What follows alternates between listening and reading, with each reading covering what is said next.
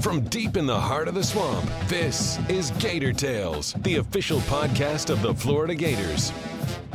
Gator Tales is brought to you by UF Health, the official healthcare provider of the Florida Gators.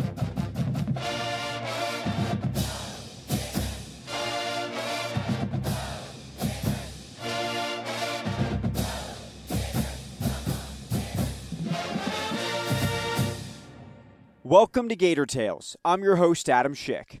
Forget Rocky Top. It was a rocky night for Tennessee last Saturday as the Gators went to Knoxville and crushed the Vols 47-21.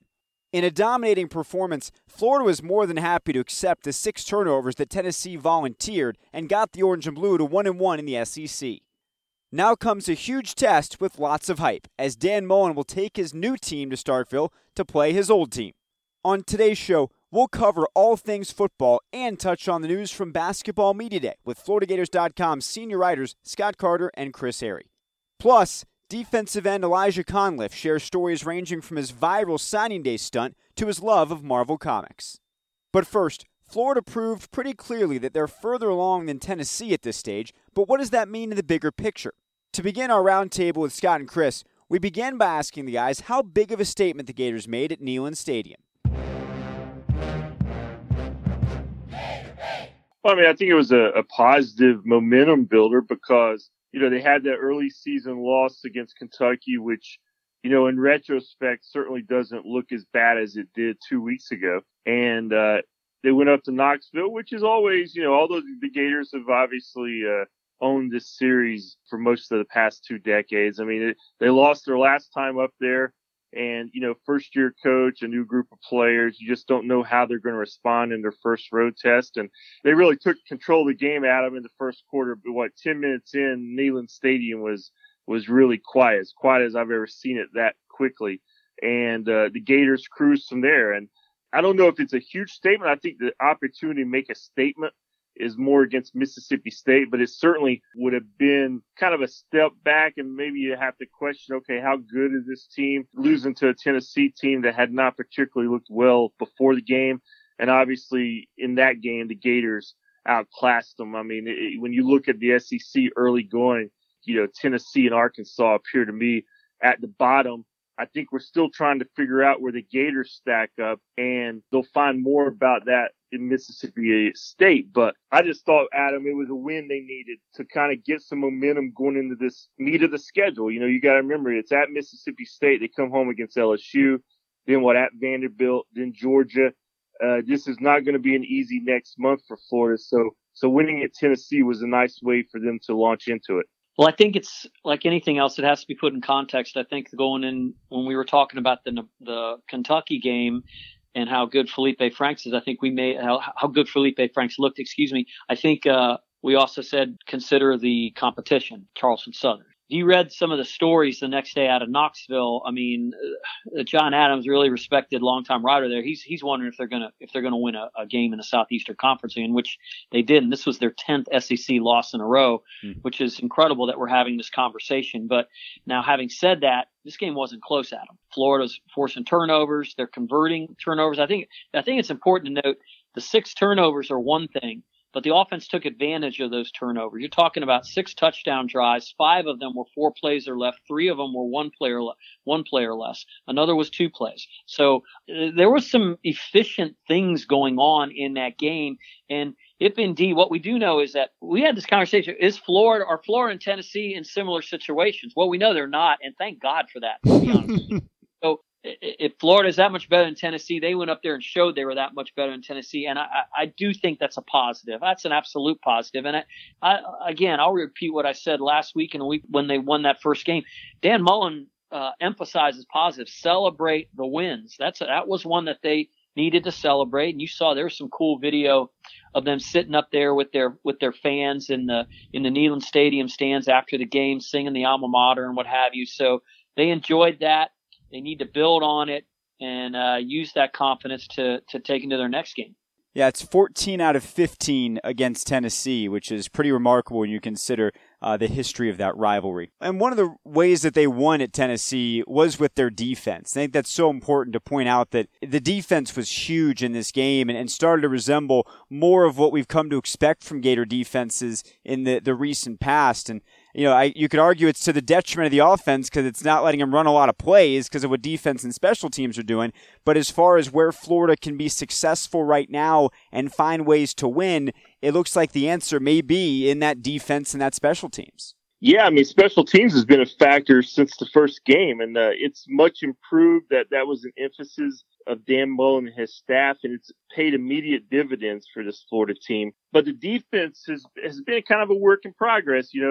They had that shaky game against Kentucky against the run, and you wondered how tough they could be. Dan Mullen basically challenged them after that game to be more physical, and I think the last 2 weeks against Colorado State and then at Tennessee, I think you've seen a more physical approach on defense. And, we can't overlook the return of C.C. Jefferson and David Reese into that either. These are two of the veteran leaders on that unit. And, Jefferson missed the first 2 games. Reese missed the first 3 games. And David Reese, he led them in tackles at Tennessee, made his mark right away in that first quarter with that huge hit on Joey Garantano. The Tennessee quarterback knocked his helmet off, and he was in the middle of a lot of plays throughout the game. And I think they're taking positive steps. They're getting some work from their ends. Some pass rush is starting to show up. Ja'Kai Polite had the big hit that led to Reese's fumble recovery that led to a score. Luke Ankrum made a big interception. He's a guy that we haven't really talked a lot about during his time here, but that was a big play that helped set the tone. So they're getting contributions from a lot of guys. Certainly the secondary has come along the last couple of weeks since Marco Wilson's loss. I think, C.J. Henderson is clearly the leader back there along with Chauncey Gardner-Johnson, but we're seeing Brad Stewart, Donovan Steiner, some of those young guys, Trey Dean, we're seeing those guys start to look more comfortable out there, and that's only going to help the unit overall. So I think they're making some progress there defensively. I think they're getting more used to Todd Grantham's system. And again, it's going to get tougher each week, starting with Mississippi State and quarterback Nick Fitzgerald. We all know that he's going to be a difficult task for the defense on Saturday. So Florida, Mississippi State, on its surface, not a lot to it, but you've got this whole other angle of Dan Mullen going back to Starkville and also Scott Strickland going back to Starkville for the first time in a football sense. So it's really about the return of the former Bulldogs now wearing orange and blue. And the question that I have, that I think is interesting about this is what effect does it have on the game? It's going to drive all the stories and the headlines, but does it have a tangible impact on the game? What do you think? Well, the biggest tangible impact is the inside trading knowledge that the coaches will have for each other. I mean, it's Dan Mullen. We'll throw Scott Strickland out. Not that it's not important to him. Certainly this is important. And talking to him, he's going to care more about winning this game probably than any game all season. But Dan Mullen knows all those players. Billy Gonzalez knows a bunch of those players. John Hevesy knows a bunch of those players. Nick Savage knows a bunch of those players. All these guys came here. And there's a lot more. There's other people in the support staff that work behind the scenes that are going to know about these players. So there's something to that when it comes to game planning and what they think they can get around with. And certainly there's things that Dan Mullen knows in the monster he created in Nick Fitzgerald, the quarterback, that maybe can work to Florida's advantage. Now, having said that, Nick Fitzgerald is going to play in the National Football League one day. That guy is a terrific football player. I just really liked what Mullen said in the bigger picture of what it all means. When they run out on the field and there's booing, I love that that thing Mullen said about, they asked him, do you think he'll be booed? He's like, what do you think? Of course he's going to be booed. Which he really shouldn't, right? Like, given what he did for that program, they really shouldn't boo Mullen. No, and when you think about what they were, he almost, what was it? They 25 games over 500. He almost absolutely flipped that around from in his 9 years from the previous 9 years before that. Right. So once that pregame stuff is out of the way, it's a football game, and that's where the other stuff I've spoke about comes into play. And that is real. That is real down and distance kind of intel that should help Florida. That's certainly some kind of advantage. Having said that, I talked about there were some guys who were in the Florida office that were in Tennessee's office last week. Mike Rump, obviously the defensive tackle coach, being one of those guys. So I don't know how much that helped. Just like Florida had assistant coaches who were at Tennessee last year. I'm not sure how much that helped either. So once the whistle's blown, once the ball's kicked off, all of the pregame storyline and all that stuff, and it's a great one. Let's be honest with you, because this is really rare that a coach leaves a school in a conference and goes back to play in that very same stadium the next year. That doesn't happen a lot. So it's a really cool story. One of the best in the SEC, one of the best in the country this week, one of the best in the SEC this season. We should enjoy it and embrace it. And once the game gets started, they're going to be playing football. In terms of what we'll see on the field, what do we expect from this matchup? Well, I mean, we saw, obviously, Mississippi State got handled pretty much. We saw Mississippi State get pretty well handled by Kentucky, which surprised a lot of people. But you mentioned Nick Fitzgerald. I mean, it starts there, and the kind of dynamic quarterback that Gator fans are hoping Dan Mullen can build in Gainesville. Yeah, Nick Fitzgerald, I mean, I was studying up on him today, and a couple of things surprised me. First of all, he's got 16 100-yard rushing games in his career, wow, which is not only the record for an SEC quarterback, it also leads all active FBS players. So there's not another player in America who has as many 100-yard rushing games as Nick Fitzgerald. So first of all, you're going to have to find a way to prevent him from getting out on the edge and turning the corner, because once he does, he's a dangerous threat. Todd Grantham, who got a real good look last year as Mississippi State's defensive coordinator, obviously he was going up against Fitzgerald in the offense every day in practice, and he sees him as an NFL-type quarterback, a guy who can run and pass. We talked about all those rushing yards he has. He's only 18 yards short of 5,000 for his career. It's kind of interesting. You talked about the Mullen factor. There's only two other quarterbacks in SEC history who have 35 career touchdowns passing and rushing. And both of those other guys, Tim Tebow and Dak Prescott, also worked under Dan Mullen. So when it comes to the dual threat quarterback in SEC history, Mullen's fingerprints are on three of the best ever. One of those are Nick Fitzgerald. And you can just tell by talking to Florida's defensive players the last couple of days, listen to what they have to say. He's at front and center of what they see as, the biggest factor in this game.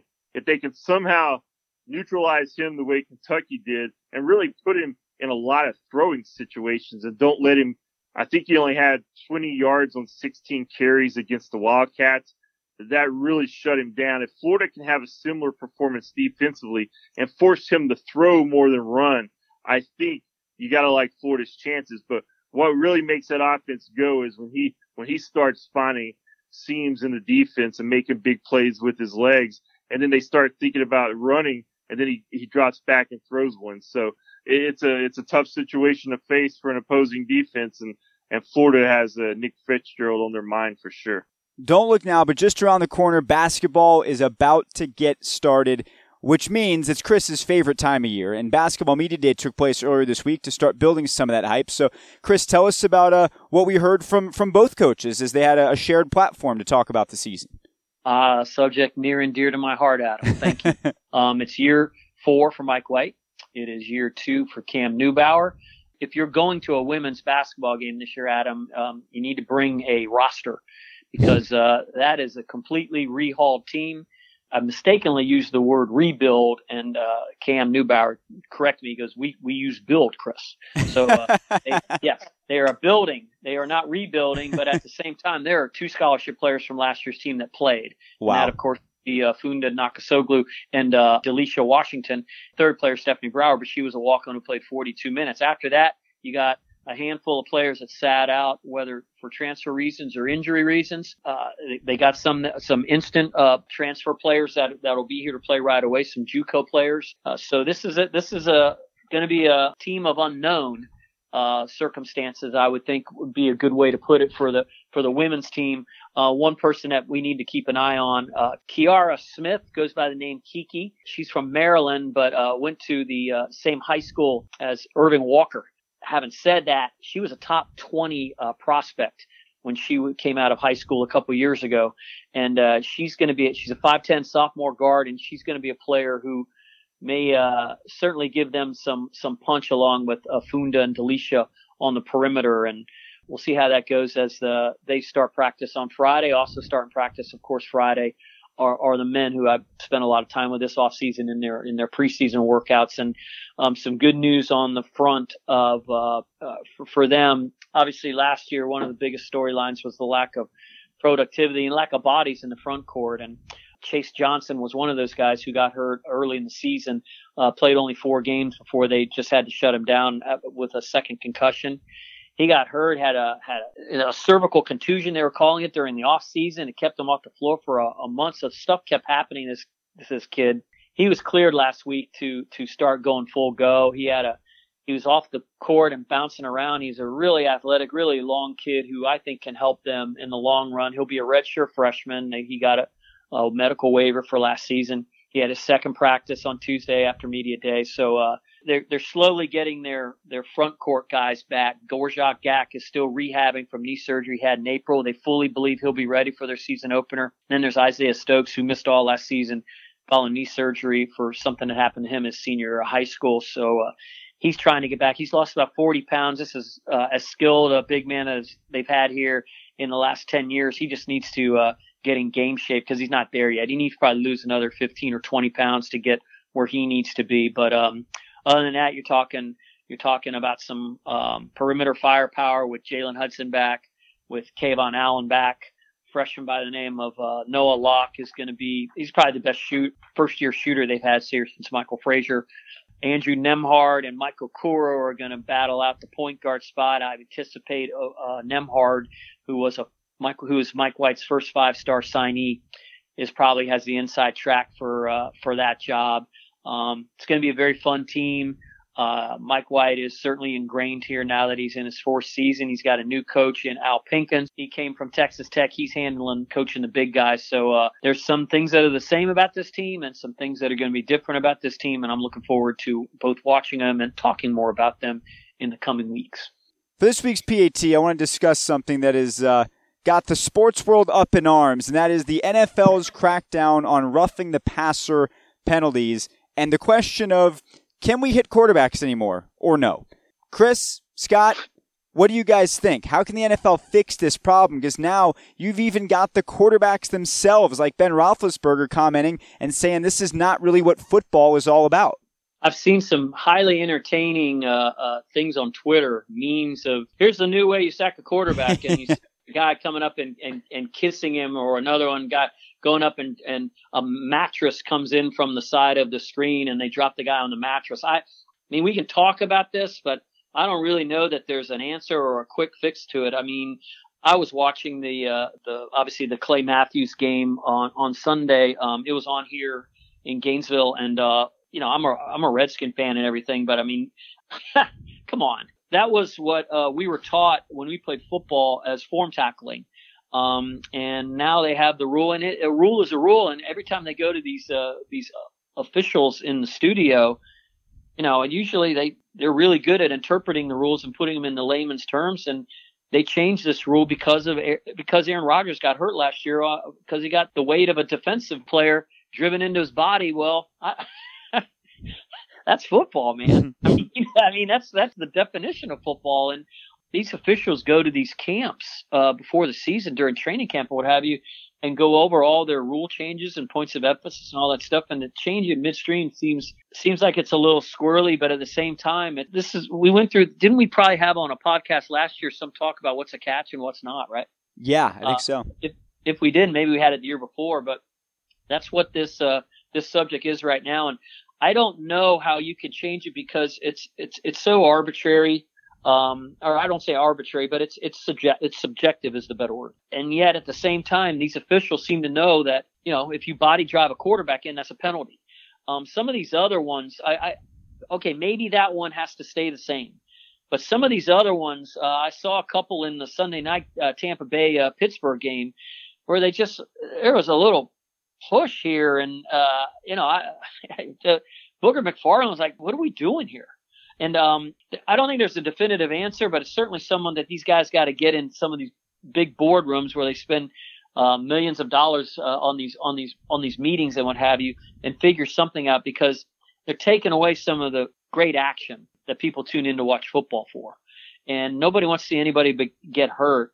But what is football if you can't hit a guy in his midsection and put him on the ground? I'm going to play Joe Blow fan out there because in a lot of ways, that's what I am. I mean, I love the physical nature of the sport. You know, take, for example, what happened in the Gators game. There was that rush by Ja'Kai Polite when he sacked Jarrett Guarantano. And I mean, you could see from my angle in the press box, you could see what was coming. He had a clear blindside hit on Guarantano as he dropped back to pass. He hit him right as his arm cocked back and David Reese caught the ball in the air. I mean, those plays are that's what football is. I mean, but on the same flip the coin, I totally understand that you want the game to be safer if possible. I don't know how you do it. I don't know if there is a way to make the game a lot safer for the quarterback than to really drastically change it. And, what you said lead into this segment I thought was interesting because I hadn't heard that from Ben Roethlisberger. And I think in, the NFL, I did see a story today, Adam, where they're actually meeting to discuss this glut of calls over the weekend and trying to see if they can somehow find a solution or find a middle ground. But I think when you have one of the NFL's, best quarterbacks for really 12, 15 years now, Ben Roethlisberger, I think if he's almost speaking out against how the game is going, that may have some weight more than, your average fan who doesn't like where it's headed. Yeah, fundamentally, we've talked about the way the game of football is changing as they try and address player safety issues.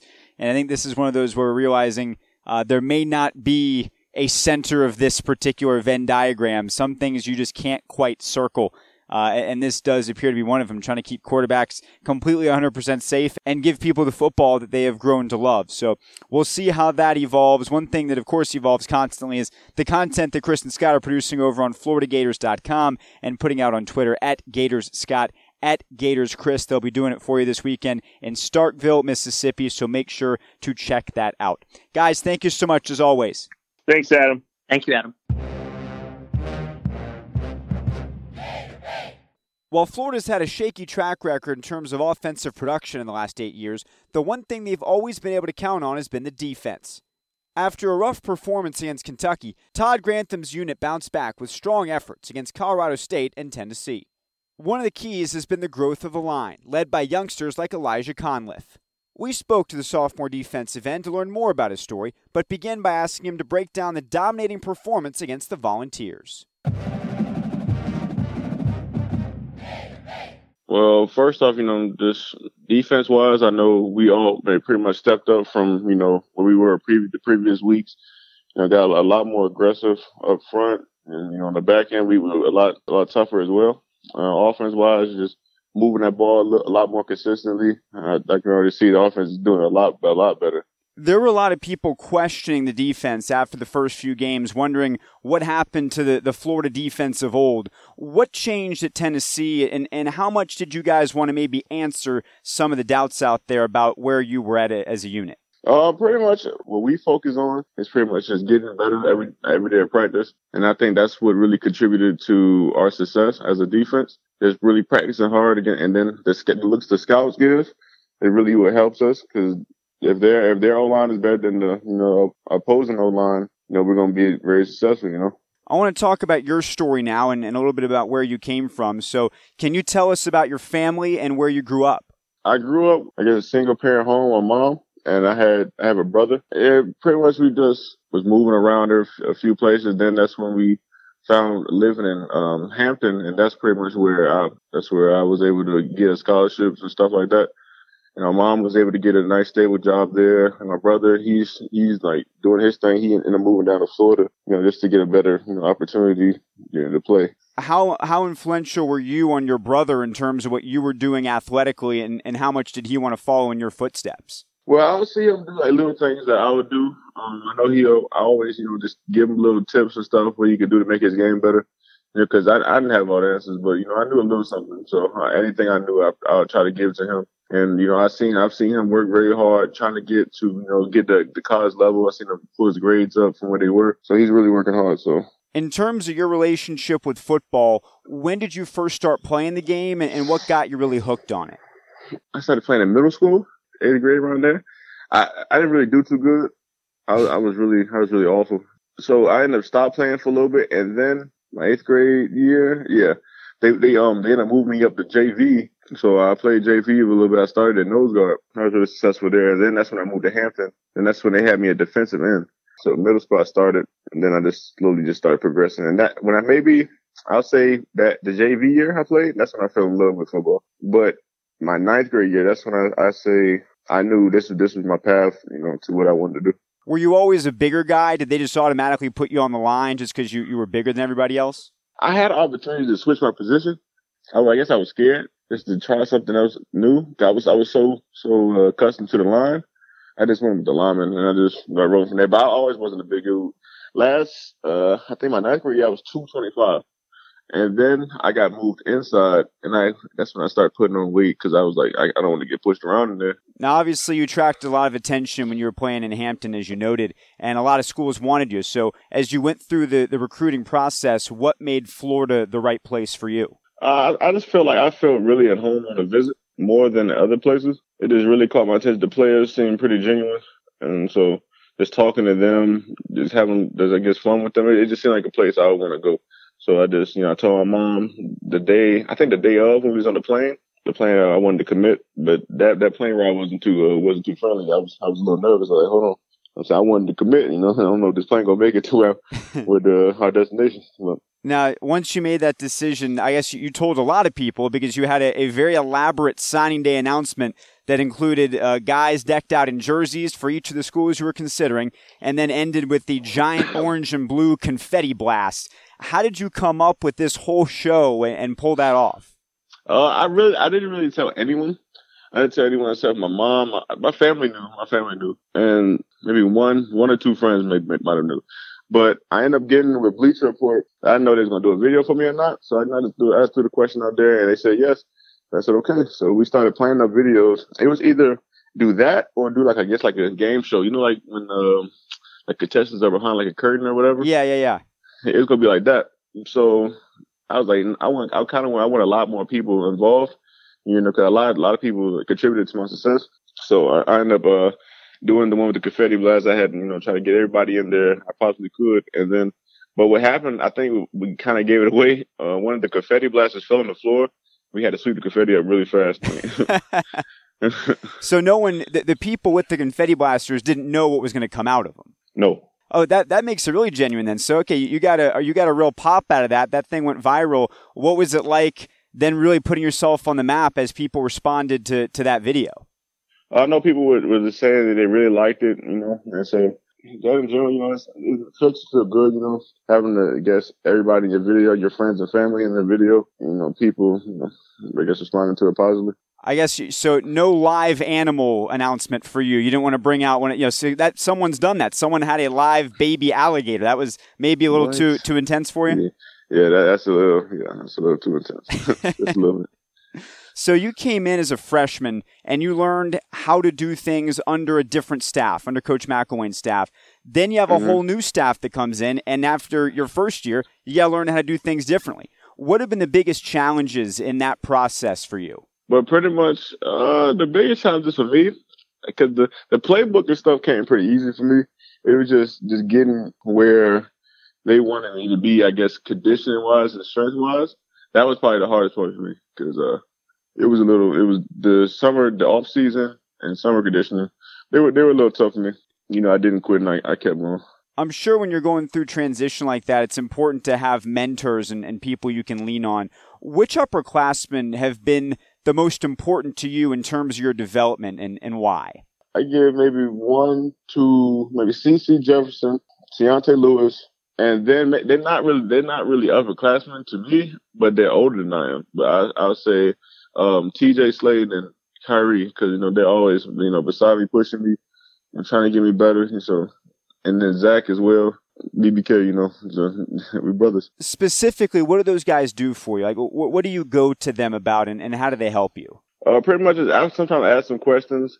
Just ask them like, how are you doing this? And especially since they're all D linemen. At least the last three I named were all D linemen, so they really help me, I guess, get my technique right. We stay after practice sometimes We work on stuff like that. And then I know Ciante, CC too, yeah. And then Ciante, you know, when we was working out through the off season, he'll just push me. And I kept going, you know. He really helped me out through the off season. Whether it's on or off the field, what are some of the biggest lessons you learned as a freshman that have changed the way you approach something as a sophomore? All right, but first big thing is like, I guess money-wise, you know, I gotta be smarter on money. I guess my attitude as well. I guess I have to get that a better positive mindset. And it's right, the positive mindset, you know, things will, you know, happen possibly the way I want them to go. And then working hard as well. You got to keep pushing. I don't think really anything else for real. It's just pretty much money and just my mindset. Mm-hmm. You know, Coach Mullen talks a lot these days about Bruce Banner and the Incredible Hulk, because I don't think you guys got the Dr. Jekyll, Mr. Hyde thing as much as he was hoping. So can you explain why that is relevant to you and the guys on this team and what that means? Well, I feel as if, you know, I think all of us are pretty kind off the field, you know. You know, all of us are pretty respectable off the field. But, you know, he wants us to, you know, really transform into something else when we're on the field. He wants us just to go a lot harder, you know, go a lot harder in the field, just be aggressive, and just really play relentlessly, you feel me? Mm-hmm. And you had an Incredible Hulk moment of your own against Colorado State that got a lot of attention. Can you take us through that forced fumble and your response to it? All right, so pretty much it was my first play in. You know, I was just like, you know, just trying to get in, you know, trying to make some plays. But then coach called it what he called, and I went in, you know, did the play, and I seen the ball was on the ground. I was like, oh snap, you know. So and then I seen like the way it looks like everything just spread out. So I just jumped in and I was able to cradle the ball. I was like, oh yeah, this is mine. But as soon as I did that, I just felt like a pile of people just falling on top of me. I was like, oh man, and I was just trying to get up. I was trying to get up and celebrate with everyone, you know, but I couldn't get up. And then I kind of got into back into my old high school ways when I used to just, you know, mess around, you know, after celebrating and stuff. And then I started rolling on the ground. While we're talking about the Hulk, let's talk some Avengers, because I know you were talking about, you know, they maybe they dropped the Hulk down a little bit during the last Avengers. So I'm going to start with a spoiler alert here. If you haven't seen Avengers Infinity War, skip ahead this question. But I'm curious what you think is going to happen in the next Avengers. How are they going to beat Thanos and bring everybody back that disintegrated? You know, I'm a big fan of the comic book. So what I think is they're going to bring in Captain Marvel. And then you probably get the stones back, or however she wants to do it, or however they're going to take, because I know they make some changes from the comic book, you know, because at first who came down was the Silver Surfer to the Earth, but, you know. So hopefully she just gets back, you know, everybody comes back in time using the time stone, hopefully. And then I guess they're going to fight Thanos again.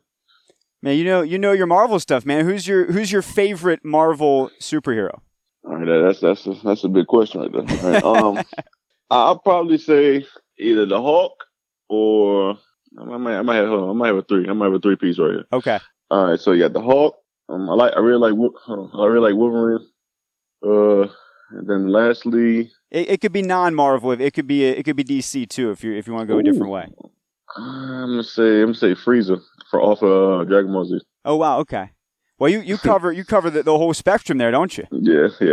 I'm a big anime fan. All right, so let's bring things back to this week with a final couple questions for you. Obviously, it's a big game in Starkville and another big test for you guys. And then there's this whole other element there because of Coach Mullen and his recent past there. How much has that been talked about amongst the guys in the locker room, and what effect do you think that has on the game? We really don't talk about it too much in the locker room, but I know when we're in the meeting room, we talk about, you know, this week, you know, we had to practice harder than last week. You know, this preparation is really what's going to take us. Either we're going to win the game or we're going to lose the game off our preparation. So that's what coach is preaching to us, you know. So we're practicing hard. And yesterday was a pretty hard practice. Today it's going to be a pretty hard practice, and so on, you know, throughout the week. From what you've seen on tape, what do the Bulldogs do well, and where are they most dangerous? They have a really good running back. He's pretty strong back. Their interior linemen are pretty good as well. So we just got to stay, you know, really stout in the middle, I guess, of our defensive line. So it's little stuff like that. Well, we certainly hope that the preparation continues to go well. We thank you for sharing your thoughts on both football and, of course, the Marvel Universe. Thank you very much, Elijah. Thank you. And that's going to do it for this week's show. If you haven't already done so, be sure to subscribe to Gator Tales in the podcast app of your choice, and please leave a review to help us continue to grow. The Dan Mullen Bowl kicks off at 6 o'clock on Saturday live on ESPN and the Gator IMG Sports Network. We'll be back next Thursday with an all-new episode, so don't miss it.